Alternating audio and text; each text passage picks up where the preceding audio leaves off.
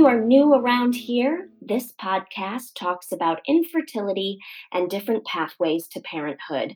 I'm your host, Millie Brooks, coming at you live from the San Francisco Bay Area. And it's February 2022. It's our Valentine's Day episode where we're going to make all your crazy Cupid dreams come true. That's a lie. I don't even know how I would do that. Anyways, Valentine's Day is the dumb, useless holiday unless you're newly dating somebody, and then it's really, a time to test everybody's romance skills. Anyways, I digress. Today we have Janine Kolazinski on the show today. Welcome, Janine. Hi, Millie. It's so great to have you on the show. And again, I really am awful with people's last names, and I've written your last name phonetically on my piece of paper, and I still messed up. Kolazinski. Correct.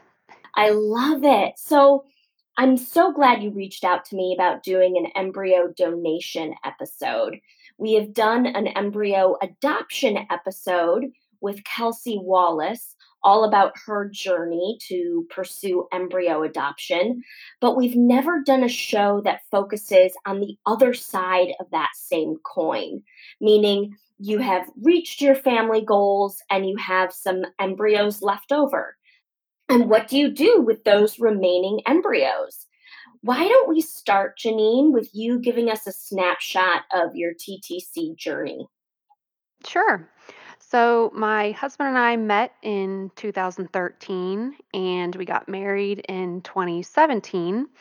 And a month before our wedding, I actually went in for my annual wellness exam where they ended up finding some abnormal cells. So, they wanted to run some tests. And so, when I got back from my honeymoon, I went in for a copul, which is where they remove cells from your cervix and test them to see what's going on.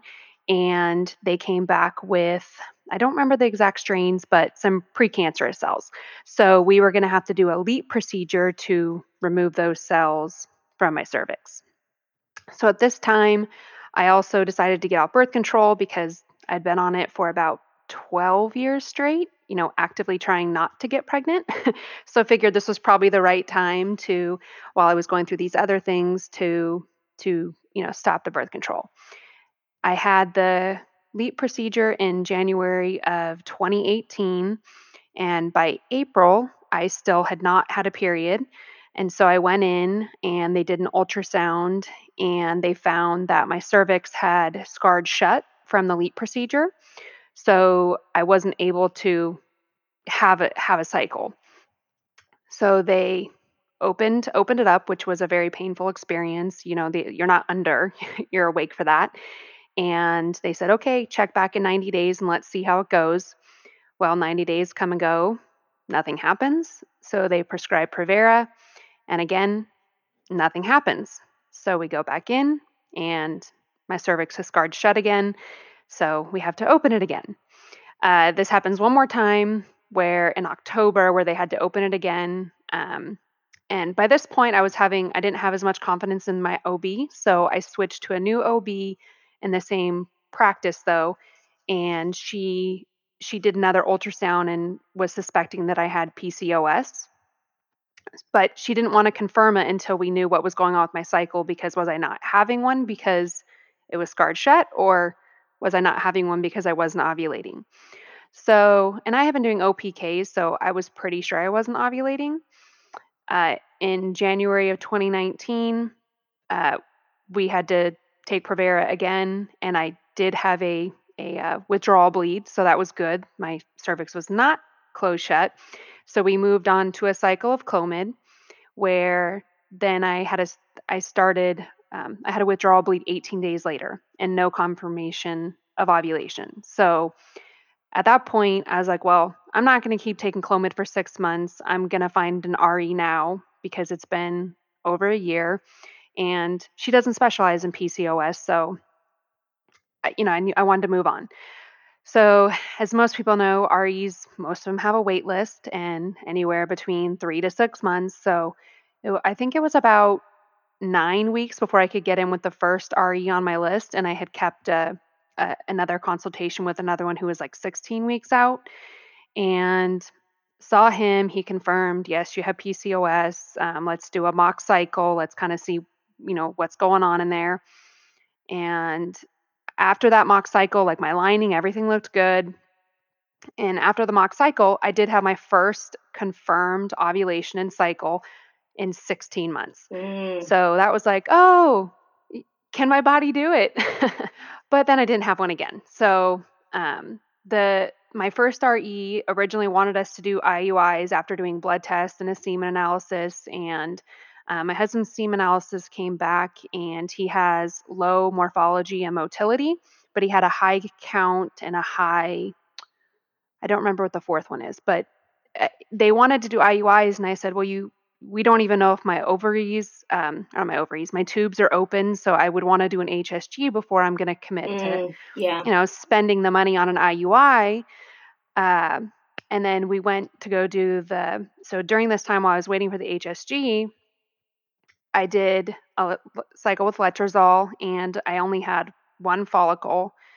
Uh, and by the time I did the HSG, the radiologist, we couldn't complete it because the radiologist couldn't get inside my cervix because of the scar tissue. Mm. So it was like, okay, another another failed attempt. And so what we ended up doing was going through the RE, and they call it a CIS, I think. So it's a little, I don't know. They don't use the x-ray machine, but they had to go in with special tools. And again, it was painful because they had to open it enough to be able to get in there. And then they put saline in. And so luckily we were able to confirm that my tubes were open. There was no issues, but my cervix kept, you know, closing up on us. Mm-hmm. So nothing can get in there. And but I did 3 letrozole cycles with the RE, and they just kind of kept pushing, for IUIs, and I really didn't feel like that was going to give us any better odds based on our semen analysis results. Mm-hmm. So Were you wanting to just kind of make the leap to IVF, or where did you feel like you really wanted to put your energy? so it's not that nobody really wants to do IVF, but at this point I just felt like it had been almost 2 years now, and we hadn't made any headway, and I just wasn't convinced with the care and looking at the numbers. Like when you look at the World Health Organizations for semen analysis and the IUI success rates, our numbers were not really within that range. And so I was like, my insurance doesn't cover IUIs, and it was going to be $2,500. And he said it could take 3. And I was like, well, if I'm going to spend $7,500 on 3 IUIs, I'd rather spend and go for IVF. But not that I wanted to do it, if you know what I mean. Absolutely. I mean, we all know this isn't the Yeah. chosen path of anybody, but you clearly had a goal of trying to get Mhm. pregnant, and you felt that IVF would probably give you the most success. Correct. And then I had a friend who had done IVF with the RE in Arizona, and I'm actually from Arizona. So at the time I lived in California, though. And so I set up a consultation with him because I just wasn't feeling I was getting great care for my current RE, and I had left 3 appointments crying. So I was like, well, this isn't a good fit anymore. So I had a consult with the RE in Arizona, and we spoke with him, and it was nice and refreshing because I felt like he was being more just upfront about, our situation, our diagnosis. And he used the analogy, and I've told this story before, where he said, imagine you're in a crowded room with 100,000 people, and somebody shouts fire, and 75% of people just start running in all different directions. And then 25% of people just stop and go in circles. And then there's like 5% that head towards the exit, but they can't get there because people are in their way. He goes, that's pretty much what's happening with your eggs, your cervix, and his semen. Mm. And I said, well, I was at Beyonce, Coachella 2018, so I do know exactly how that feels. And that's what I told him, and he laughed. He thought it was really funny. Mhm. But uh, So from, looking over all the numbers, we decided, okay, we're going to do IVF in November of 2019. We had had a couple of trips planned before that, so we wanted to do those before we started. And we traveled to Arizona and we stemmed, and I stemmed for 9 days. And it was really emotional for me because it was the first time I ever really, like, I had responded to letrozole once. I had a follicle, but this was the first time actually seeing my body respond. And so, uh, I think it was day 7 scan, they were seeing 22 follicles between both ovaries. And I was like, okay, this is good because I had PCOS. We knew I was going to have a higher number, but typically that means you have less mature. So, it kind of gave me, I was feeling good. Um, and then we had our retrieval. And afterwards, I'm waking up and he popped over and opened the door and says, Janine, did they tell you how many eggs you got yet? And I said, no, I don't know. And he said, we retrieved 37 eggs. Mm. And like, we were blown away because we had never seen that many on my scans. So uh, we got the call that night that all 37 were mature and that 33 had fertilized. Mm. But and we did do ICSI, um, and our clinic only does day 5 updates. So then, we're in the IVF Hunger Games of, okay, what's going on? Mhm. And on day 5 ended up being a Saturday. So it's like noon and I hadn't heard from the clinic. I'm starting to kind of stress, like, oh no, this is not going to be good news. So the embryologist called and said that they had frozen 20 embryos and they were still watching 9. Wow. And so they Wow. would be going into the lab the next day to make sure that they could freeze any that could be frozen. So the next day we got the call that they froze 7 more. And she made the joke, well, it looks like you're going to have to buy a bus now. Oh, wow. And it was like, oh, it kind of hit us that what? Yeah. How did we freeze this many? Like, what happened here? Yeah. Um, so yeah, that's kind of where that left us, and we did PGS testing. So we opted to biopsy them all because having PCOS, we didn't know the quality of my eggs. I'd never been pregnant before. I've never had a pregnancy scare, so we just said let's biopsy them all, and we'll see what happens. We'll send 8 for PGS testing. So we sent 8 for testing, and 5 came back normal. And then we got the go to prep for transfer in January of 2020, and we transferred 2 embryos and they both stuck. So we now have boy girl twins. Wow. Wow. Okay. So, are you at the point where you feel like your family is complete? So this is kind of a loaded question because I don't feel if we don't have any more children or try, I won't feel incomplete. Um, but being pregnant and then having, preeclampsia and having babies in the NICU during COVID, I'm working through emotions of where I would feel sad if I was never pregnant again. Mhm. But I don't feel incomplete, like, if that makes sense. Mm. I realize that me wanting to be pregnant again is not necessarily about the baby, Mm. but about being pregnant. Uh, Mhm. but yeah, we are most likely done Mhm. building our family. And we do still have 3 tested embryos left that we are holding on to until we've made that 100% decision. But we also wanted to start donating our untested embryos because they are biopsied, and if any possible recipients wanted to test, they would have to do it within 3 years of being biopsied, because otherwise the biopsies would be no longer valid and they would be discarded.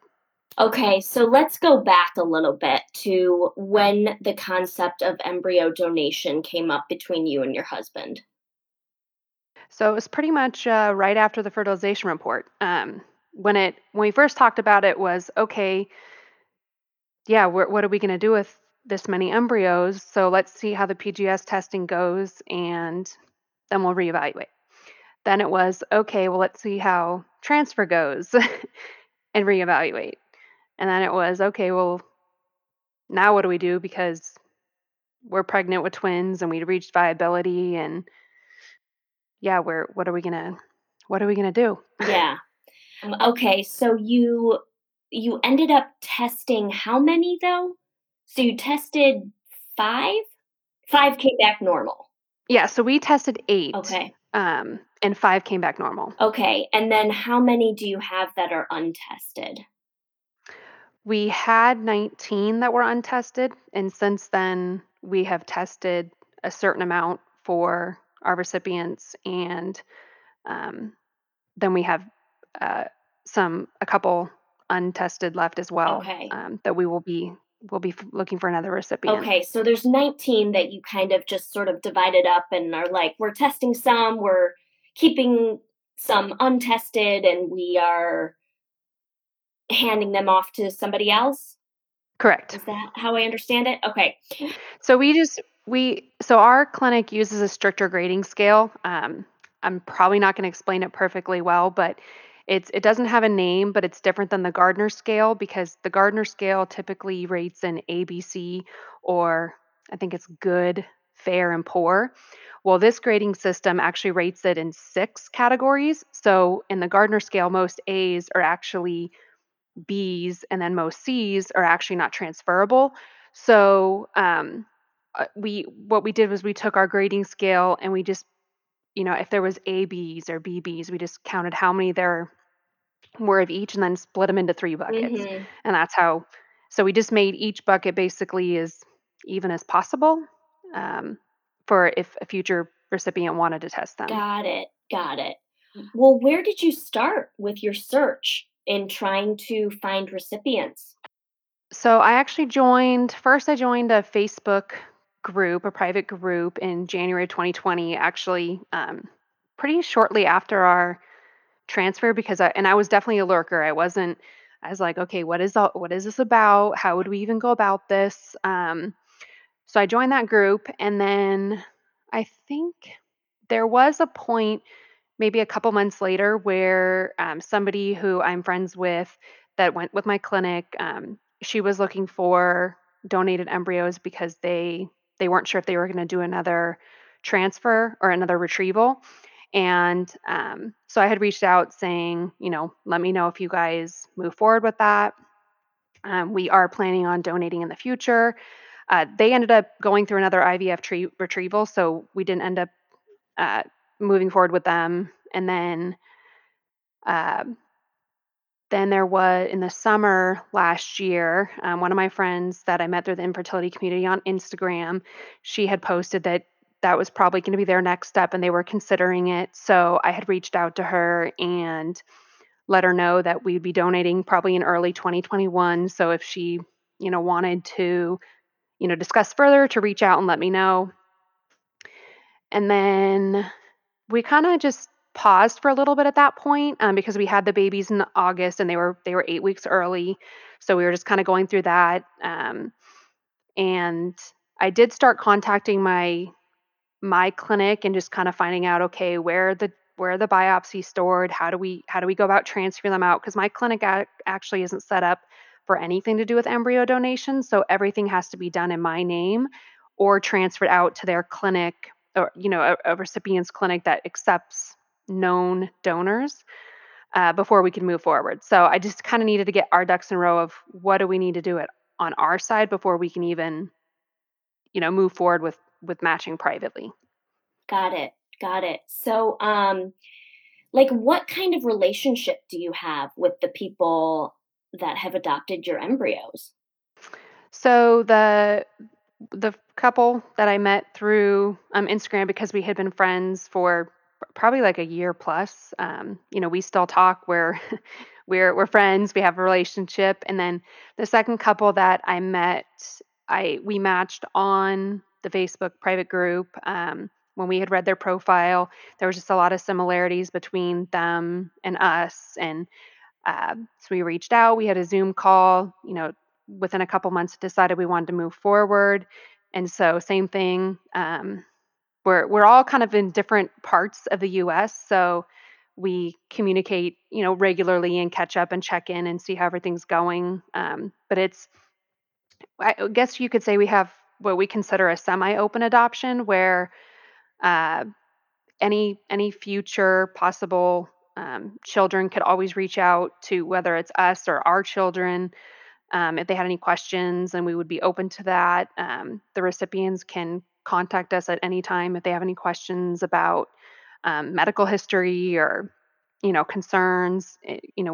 We're open for all of that, and obviously, one of them I was already friends with, so the friendship was, I wanted it to continue, so it did. Um, and then any potential friendships would just be welcomed as well, because it's an intimate process that you're going through, and it's special. So want to be Mhm. open. Yeah, yeah. And I appreciate that, um, in a lot of, conversations I'm having with donor-conceived children, embryo adoption, it's important, the medical history is important, you know? Hmm. So this is gonna probably maybe borderline on kind of a, uh excuse the ignorance of this question, but it must be asked. Is it hard knowing that there are children out there with the exact same DNA as your children, but you are not their parents? So for us, no, not at all. We we created the embryos, but someone else carried them and brought them to life. Like we are not their parents. We don't think genetically at all that it gives us a right to any information about them unless they want the relationship. So that's why I'm saying it's semi-open, because we don't want any confusion for them, and the recipients, that they're theirs. Yeah. So, I think that um there is I think that there is it's hard to not feel so much attachment to your embryos when you go through the IVF process. So I know from my own experience and then from people that I've talked to, detaching yourself from feeling a paternal connection to them is very it's a mind there's a lot of mental gymnastics that are involved in that. Did that come up for you? so I am definitely more attached to my tested embryos. And I don't know, and I think that has a lot to do with because I knew we were always going to donate, and that there's no way we could ever have given, an opportunity for 27 Oh embryos. So, gosh, Janine, like like there's just no you way. would So need a school bus. You would need a school bus. exactly, exactly. So for us, it was kind of, um, I became more attached to what we tested first, because to me, like, those are mine, if that makes Mhm. sense. And then the untested, the plan was always to donate, unless we had needed them, of course. Mm, That was the plan.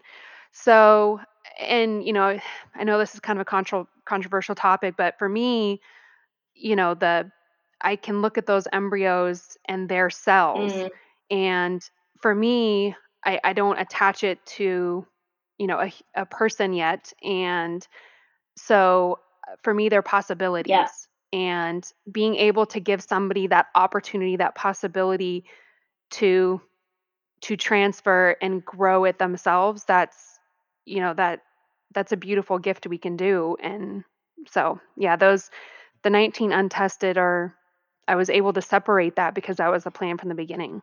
Yeah. What kind of misconceptions have you come up against throughout this process? So I think because I'm on the donor side, it is a little different. I'm assuming most of the misconceptions are probably on the adoption side. I don't really think I have that many, but it is, you do have to go through, the legal part where you have a contract drawn up and you agree to terms, and what's going to happen. It's very similar to IVF consents, where you have to determine, okay, what happens if they're done building their family, what happens if they were to separate. It's very similar to IVF consents. It's just from a legal standpoint, they consider it, you are donating property. So your Mm, embryos are mhm. property. They're not it's not actually seen as an adoption. Like, we use the term in the community as adoption, but legally it's not an adoption because the recipients are the ones who are going to carry and birth the baby, and it's theirs from the beginning. I appreciate you clearing the air on that because my next question is when they have full, rights and ownership over the embryos, what happens when they are complete with their family and they have leftover embryos? So we have it in the contracts that there will be a discussion where together they have the option to either transfer them back to us, and then they just come back to us, or we can find another recipient together. But they're um, yeah, there. I don't think we have the clause in there that they can discard or donate to research. That they would come back to us and we would make the final decision on that. Got it. Got it. Wow, so many layers.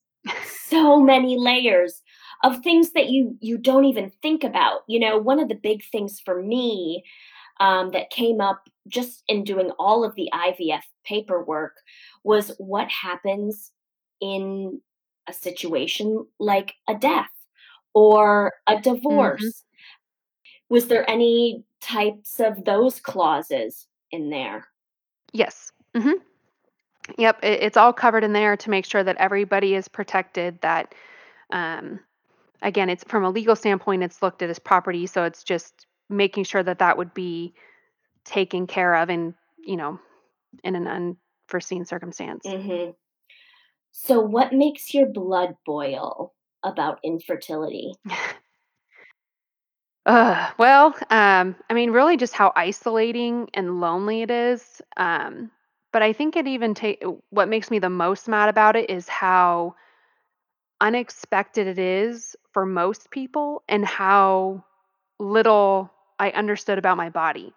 Um, in the first year when I was dealing with my cervix issues, I had joined a subreddit on, trying for a baby on Reddit, and has started learning a lot about my body.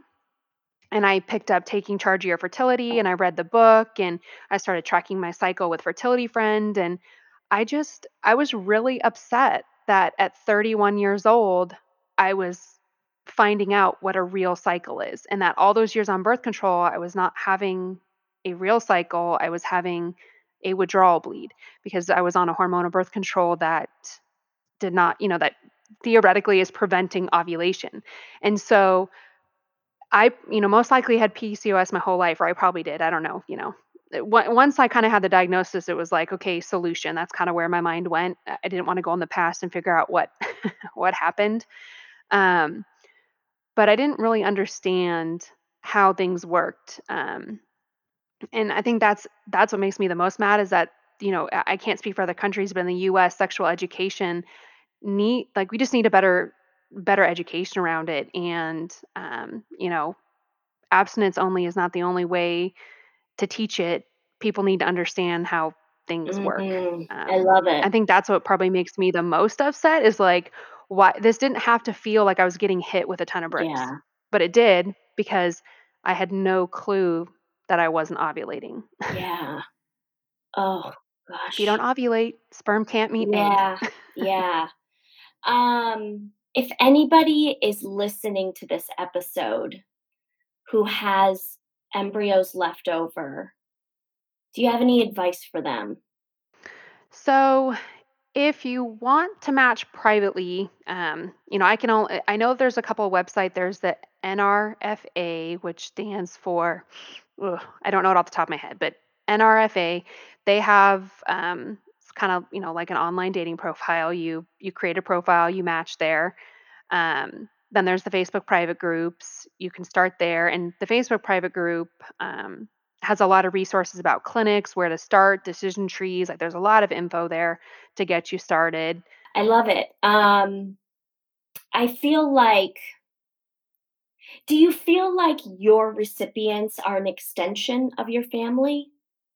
Uh, In a way, yes. It, I really value the friendships I've created with them. And so I guess you could say it's kind of like a cousin. Mhm, mhm. um, like you share something now. And I really value the relationship I have with That's them. great. That's great.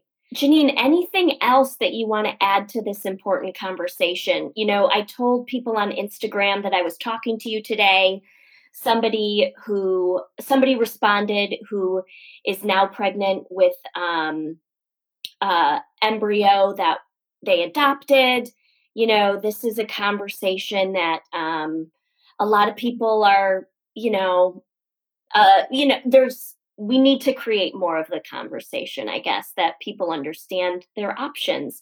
Is there anything else you want to contribute?